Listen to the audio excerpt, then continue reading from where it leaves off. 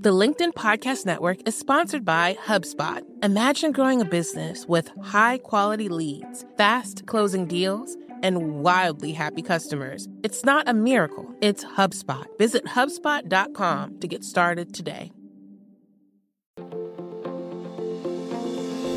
Hello, my friends, and welcome to another exciting episode of Negotiate Anything. This show is produced by the American Negotiation Institute, and with over 5 million downloads and listeners in over 180 countries, listeners just like you have made this the #1 negotiation podcast in the world. Hi. My name is Kwame Christian, and I am the founder and CEO of the American Negotiation Institute. Here at ANI, we believe that the best things in life are on the other side of difficult conversations, and we are passionate about providing you with the best content that will help you to make your difficult conversations easier, both at work and at home. Lastly, I want to remind you that we offer consulting and conduct trainings, both virtually and in person, all around the world. Our focus is in 3 main areas. First, negotiation and conflict resolution. Second, leadership. And lastly, diversity, equity, and inclusion. Check the link in the description below to learn more about how we could work with you and your team. And now, without further ado, let's jump into the interview. Kyle, thanks for joining us today. Yes, thank you for having me. I'm so excited to be here. Oh, it's my pleasure. So how about you get us started by telling us a little bit about yourself and what you do? Yes, so I am a career and interview coach. So I help Silicon Valley's top talent find jobs they love. When people don't know what they want to be when they grow up, or they know what they want to be, but they're having trouble landing jobs at Meta, Amazon, Google, LinkedIn, they come to me and I help them figure out how to land those jobs. I help them rethink, recreate, reimagine how they tell their career stories so they can go land those amazing big jobs in tech and Silicon Valley. And I absolutely love helping people achieve those things that they really never imagined was possible. And it's just so much fun being able to help these people. That's incredible. That is incredible. And so, listeners, today what we're going to do is we're going to focus on salary negotiation, but more specifically, confident salary negotiation.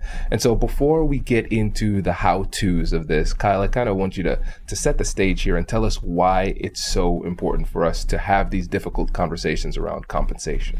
So on the surface, salary negotiation seems like it's just a numbers game. How can I get the most salary out of this organization that just offered me a job or will hopefully be offering me a job? And let me try and figure out that numbers game.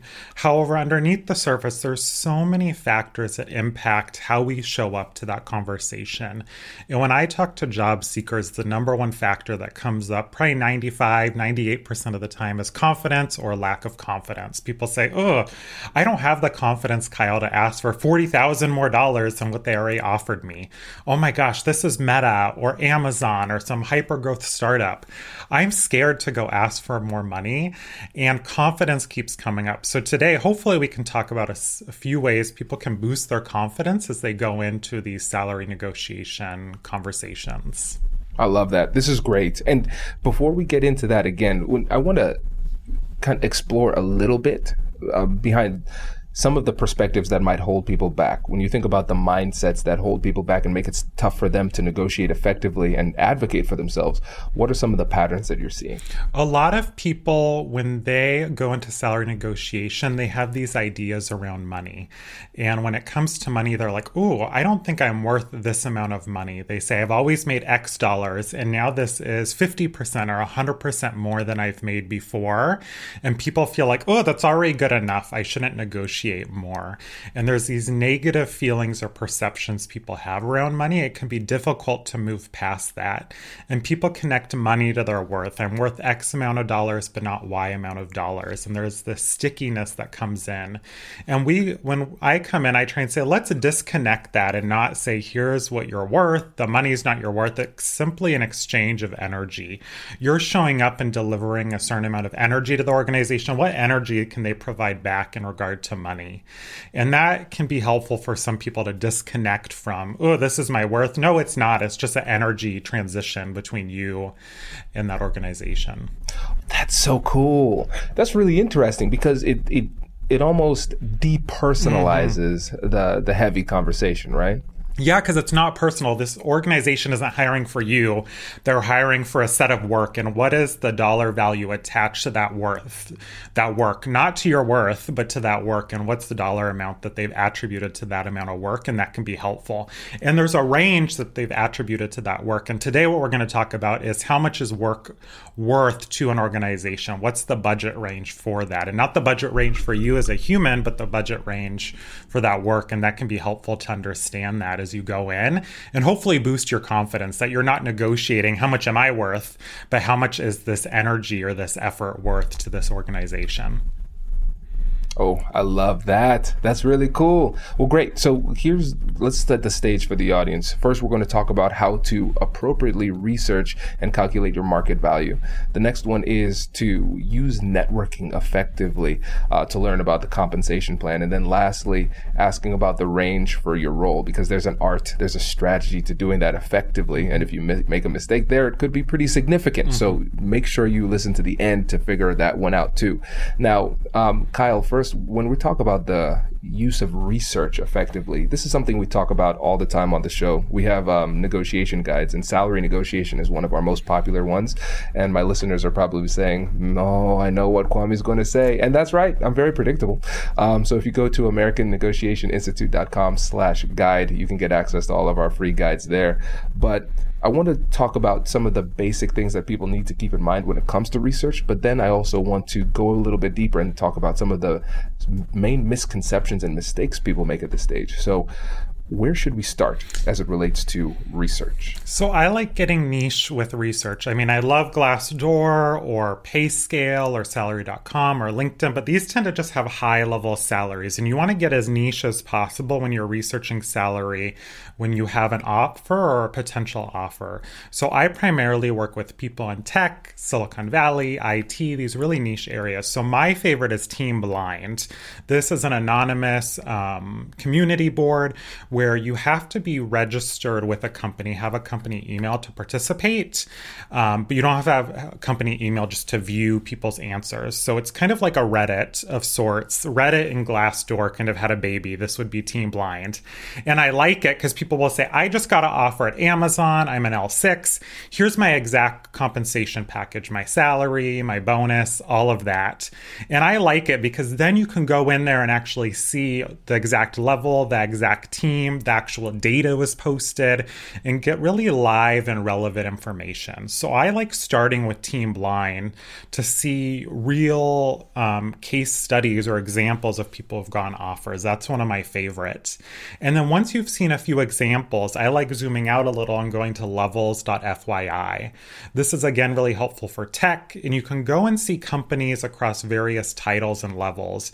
And a lot of the people I work with will often have competing offers from Amazon, Google, Microsoft, and you can see how these offers compare across these different organizations and levels. Because sometimes it can be tricky. Ooh, I got this offer at Microsoft, then this one at Google, then this one at Amazon. How do they compare with different RSUs and bonuses and salaries? So using kind of Team Blind case studies and then Levels FYI and their data can be super helpful to compare across these organizations. This is great. This is great. First of all, you gave me two websites that I've never heard of before. This is amazing. So I'm glad that we're able to disseminate that information widely. And I love the idea of starting niche and then expanding outward. That's really powerful because a lot of times there's good information, but then the question is it good for you considering your specific circumstances? That's hard to determine. But if you can figure out a niche website that addresses your specific industry, I think that's a lot more powerful. Yeah, and if you're not in tech, a lot of industry associations will do surveys across your association every year or two. They'll go across and say, "Ooh, all marketing people, we've done this survey." Or I'm a coach, so even in the coaching space, they do surveys every year or two saying, "Here's how much the average coach makes in this size organization, this country." So I would look in your specific niche and see, are there any places out there where they list salary for your type of people and your specific functional area. And that can be really helpful because Glassdoor is great, PayScale is great, but it's just broad. So you're going to get really broad numbers. I've had clients say, look at salary.com and then PayScale and Glassdoor, and one will be literally double the other one. So it's helpful at a really high level, but those niche ones can give you a lot more specific data. Oh, that's great. This is great. Okay, and now let's dig a little bit deeper here, Kyle, because, and I think we talked about one of the mistakes that people often make, just going too broad. What are some other mistakes people make at this stage when they're doing research? What I find is people often don't get into the total compensation package. I have clients, they just show me that base number. And sometimes people are like, oh, I'm leaving this non-tech, really well-known company for Amazon, and they're actually offering me a lower base salary. And then they forget to look at the RSUs, the relocation offering, the bonuses, the healthcare, and looking at the total package is really important. And looking both now and then in the future, in 3, 5, 10 years as their stocks grow. And you want to ask yourself, what's important to you? So when you're thinking of your salary expectations, I can encourage people to really write out what's important. Do you need cash now? Are you in it for the long run? Is healthcare important? Are you looking into IVF? And does the company pay for that? Really looking at all of those benefits and what's important instead of the mistake of simply looking at your base salary and then stopping there. Does your company invest in professional development training? If you believe that your team would benefit from a negotiation workshop, all you need to do is go to our website, fill out the workshop request form, and then we'll set up a time to chat. These workshops are completely customizable, and we've done them all around the country. Negotiation and conflict resolution skills are beneficial across all professions, but they're especially useful in procurement, purchasing, sales, sourcing, and contract management. Our calendar is filling up quickly, and we even have some workshops scheduled for next year. If you think you might want one, I'd suggest reaching out soon so you don't miss out. Check out the link in the description to learn more. And now, back to the show.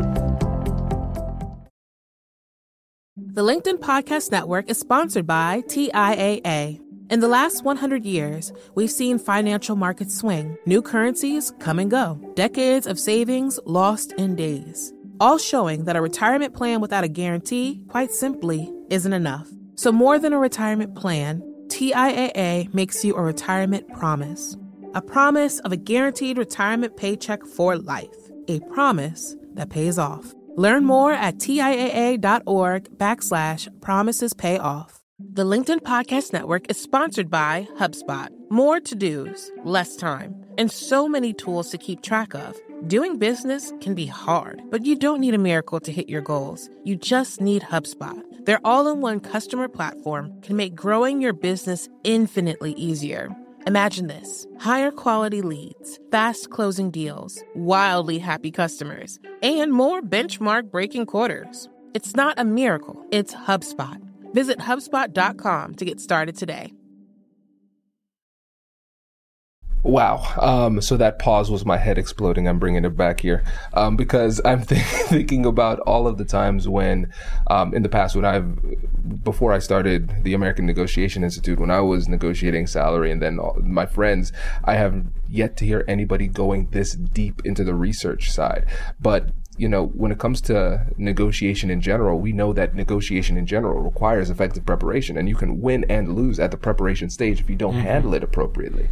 And I think a lot of people are going into these conversations woefully unprepared. And worst of all, not only are they not prepared, but they don't even realize their lack of preparation, which I think is more dangerous.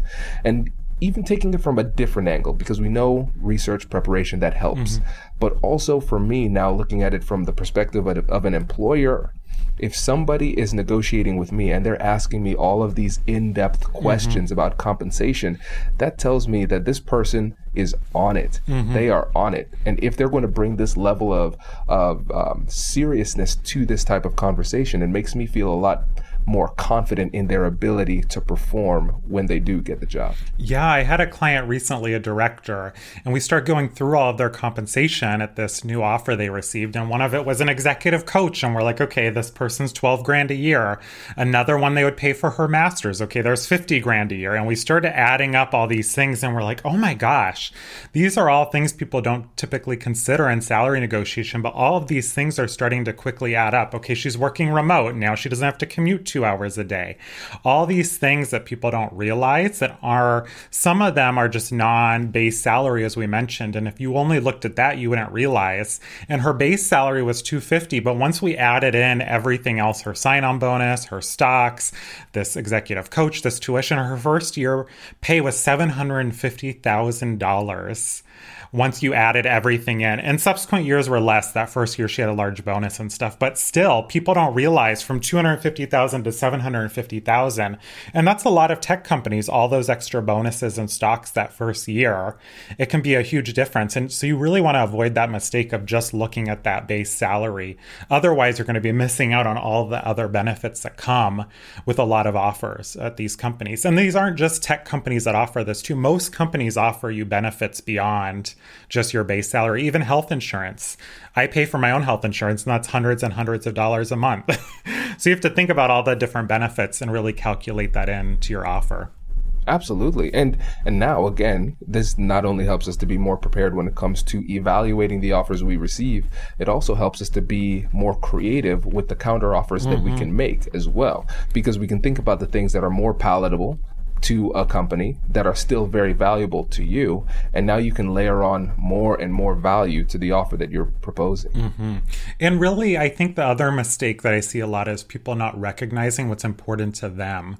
So a lot of times you'll see out there, always negotiate this initial salary. But you have to decide what's important to you. Is it that base salary that's important? Is it stocks? Is it this executive coach that's important, or tuition reimbursement? And deciding what's most important to you and then taking that into your salary negotiation. So before people even start job searching, I encourage them to write a list out of everything that's important to them. And I do it in 4 categories. Here's what I need in my next job. I'm not compromising. Here's what I want. It's a preference, but I'm willing to compromise.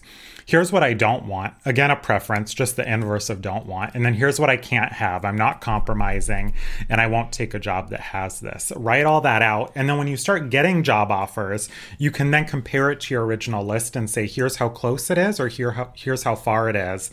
And then hopefully negotiate your salary and your total package to get closer to that original wish list that you created before you got shiny object syndrome with all these different job offers. Yes. Oh, this is good. This is good because, again, it serves as an accountability tool as well. Like you said, when you get shiny object syndrome, really what that comes down to in a lot of cases is emotionality around the offers that we're receiving. And then we think that we're thinking, but we're really feeling. It's important to feel, but it's important to understand the distinction between thinking and feeling, right? And so if we take the time and write down that list, then it can help us essentially serve as a check on ourselves as we're making the decision. And that's why I like doing it at the beginning, because you're more in kind of the thinking headspace, kind of with your brain before the offer comes in, you're in your heart. And you can be like, okay, let me move from my heart back to my head, go to that list when I was in a thinking space, and can really be a little more clear-headed. I love it. This is great. All right, so let's move on to that next topic, which is networking with employees to learn about the company's compensation plan. Tell us more about that. So I love research. I love the data piece, looking at Team Blind, Levels.fyi, a little Glassdoor and PayScale when it makes sense. But I'm also a huge fan of reaching out to people at these companies. And a lot of people don't do this. But if you get an offer at a company, I'm a huge fan of reaching out and saying, hey, I see that you work at, let's say, Meta. I just got an offer at Meta. Do you have any tips for salary negotiation? And people are so willing to help. And I find this helpful because each company is different when it comes to compensation. And then number 2, companies are constantly changing how they navigate compensation. So one of my clients recently got an offer from a company, and I was like, this seems like a great offer, but let's reach out to some people at this company who work there. She reached out to one of the people and she said, oh, just so you know, our compensation philosophy is really unique. We do not negotiate with anyone and don't try negotiating. We have a philosophy where we give you the best offer up up front because we recognize that women and people of color are less likely to negotiate. So we give you the best offer because we don't want you to feel like you need to negotiate. Had she not went out and networked with people, she would have never known this and she would have tried to negotiate. So just her going out and asking this simple question let her know that they gave her a great offer. And then she's like, oh, we also come up with this number through this research. We benchmark at this percentile of the market.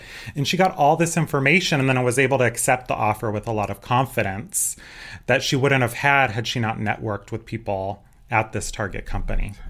Wow, that's a great example. That's a great example. And I think it goes to show you can never know exactly what you're going to find in your research. Mm-hmm. I think that's one of the most exciting things about it. So you have to have genuine curiosity because a lot of times our biases one way or another are going to seep in. And so really we're just fueling our confirmation bias, looking for information that confirms what we already believe and want to be true. When it comes to research, as in this example in particular, is that we have to be open to surprises as well. I think if you're doing research the right way, you should discover things that you didn't know because it's impossible for us to know everything. Yeah, and I had another client that received an offer from a tech company. We reached out to some people who work there and they said, ooh, get any offer letter from a competing company you can and they'll match it. So try and get a competing offer even if you don't want to work there because they'll match any offer you get. So it's helpful to just reach out to these people because all these companies are unique in their hiring processes and you really don't know what you don't know until you learn it. So it can just be helpful to keep reaching out and networking and learning. And money is a really taboo topic for some reason. Yet when we reach out and talk to people, I find they're more often than not willing to help and provide resources. Wow. Yeah, it makes sense. And now, Kyle, one of the things that I've seen people struggle with is starting the conversation. So again, talking about the fear, lack of confidence that people have in general with these conversations, what advice would you have for people who say, okay, Kyle told me to network. How do I do that? Yeah. So if they're trying to say that, how should they reach out? So I would encourage you not to make it about that person's salary individually because they may not want to share, but say, hey, I got an offer at X company. Are you willing to share a bit about their compensation kind of philosophy? So a person doesn't feel like they have to share their salary, but more generally, people are often willing to share. And I think people are often willing to do that with networking in general too. It could be, hey, I want to work at Amazon. Can you share about Amazon's culture?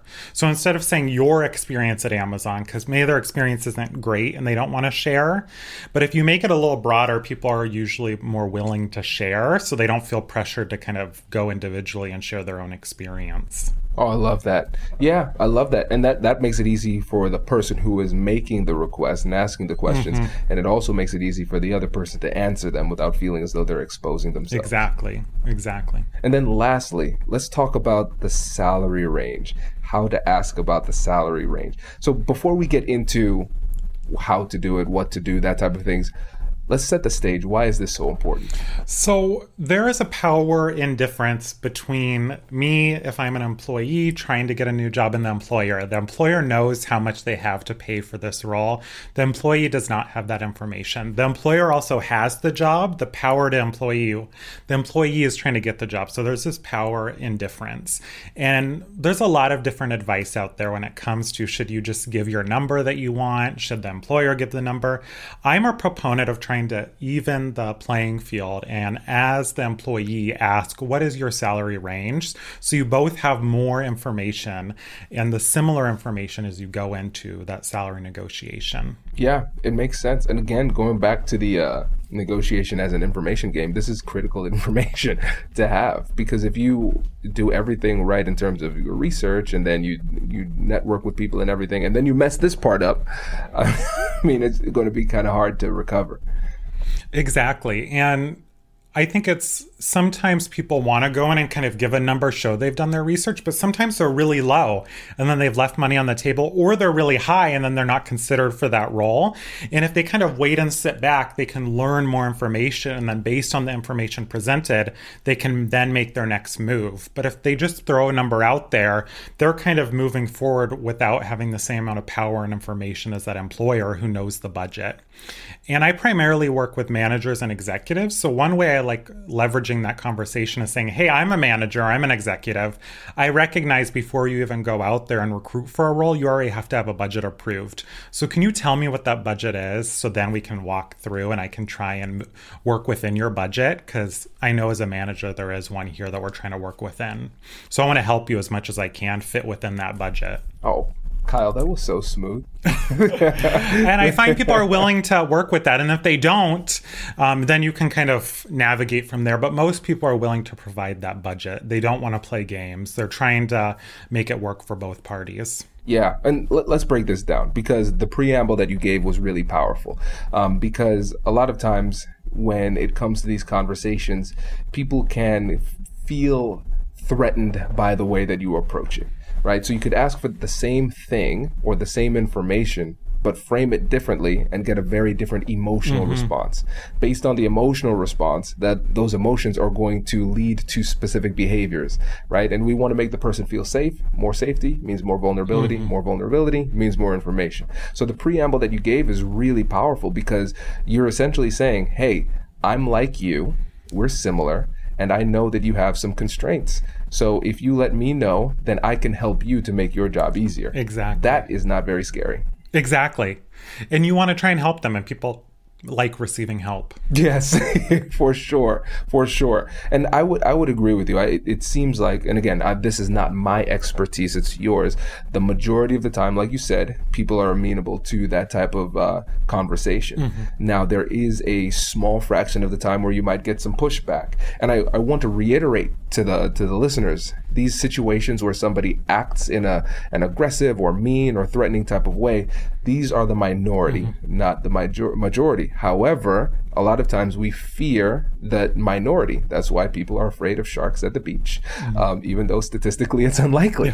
So I think it's going to be helpful for us to address, what do I do in that minority of situations where I ask for the salary range and I have that really smooth preamble, just like Kyle showed me, but the person pushes back? What do we do there? I like repeating it then and kind of becoming that broken record. Oh, I would love to kind of give you my information based on the market. However, I recognize as a manager, you're really the one with this budget. So it's a little silly for me to throw out a number when you already have this budget range.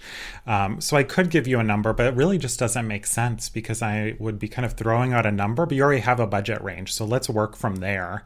And if you don't have that budget range available, we can wait until you do and talk about the salary at our next meeting. Oh, so reasonable. It's so reasonable. And it makes a lot of sense, right? Because let's think about it in a way that is more tangible. If you ask me for something that I do not have, asking a second time will not miraculously generate that thing that I don't have, right? And so I think it makes sense to, not as like a negotiation ploy, but it's really just utilizing the power of honesty. I don't feel comfortable giving a number because I don't have the information. You have the information. Now, if you don't have the information, I understand. I can wait until you have that information. I love that. And here's the thing, too. When we think about negotiation as an information game, we talk about the necessity of research and preparation in order to be in a good position before the negotiation, but also during the negotiation, the information game continues because I'm learning from my counterpart. And sometimes we learn from what they say specifically, but sometimes we learn just based on how they act. And a lot of times, and you tell me what you think about this, we can start to get an idea of the company culture based on the way that they treat you through the negotiation process. Well, yeah, and if they're not forthright with the salary, if they can't even tell you how much they've budgeted for the role, where else are they not going to be transparent, honest, forthright once you join the organization? And I think it can say a lot about a company, how they navigate this process. Yeah. I remember working with one of my friends. She said, hey, I have this salary negotiation. I don't feel comfortable with the offer. What should I do? Do your research, figure out what you feel is appropriate, and counter. I'm afraid to lose the offer. And I said, listen, I've been working with a lot of people, and never, not one time, has the offer been pulled after a counter. And then she countered, and the offer was pulled, and I felt horrible. Kyle. And so then, fast forward 6 months. She comes back to me and says, Kwame, at the time I was really worried about what happened, but there have been 3 people in that position since since that offer. That place is toxic, and I really dodged a bullet. And again, here's the thing. Negotiation really reveals the truth in unique ways. And sometimes the fact that you don't get a deal, and sometimes the fact that the person treats you improperly through the process isn't an indication that you did the wrong thing. It's an indication that you were potentially about to embark on a deal with the wrong person. And it looks like it was a blessing in disguise for her. Exactly. Yeah. And so the main point, I don't say that to scare the listeners. I want them to know that doing the right thing will lead to the right result, sometimes in unorthodox ways. Because if people are going to try to take advantage of you and then penalize you for standing up for yourself, that's probably not a place where you want to work. Yeah. And thankfully, I've had over 1,000 one-on-one clients, and no one's had a job offer rescinded for negotiating. That's what I always tell people. So most times it never happens. And I think it goes back to that small minority of cases where something bad may happen and we fear that. And to recognize that most times a job offer won't get rescinded. Most times what happens is they increase your salary when you ask for more money. And it may not be all the money that you asked for, but at least some of the money you asked for. That's the most likely scenario of attempting to negotiate your salary. I love it. Spot on. Kyle, thank you, my friend. Again, before you leave, let the listeners know about your company, what you do, and how they can work with you. Yes. So again, I'm a career and interview coach. I help people find jobs they love. My expertise is Silicon Valley and high tech. You can follow me on LinkedIn at Kyle Elliott or my website, caffeinatedkyle.com. I love that. Love it. Thank you, my friend. Really appreciate it. Yes. Thank you for having me. Congratulations! You've just joined an elite club. By listening to a full episode, you're now officially on the Negotiate Anything team. So welcome aboard. What most team members do is they subscribe to the podcast because that allows them to automatically get the latest episodes of the show. The best things in life lie on the other side of difficult conversations. Keep learning, keep practicing, and keep getting better. Your relationships will improve, your career will soar, and you'll have the confidence you need to get the most out of these crucial conversations. Again, thank you for joining the team. We're excited to have you, and I will see you in the next episode. I'll catch you later.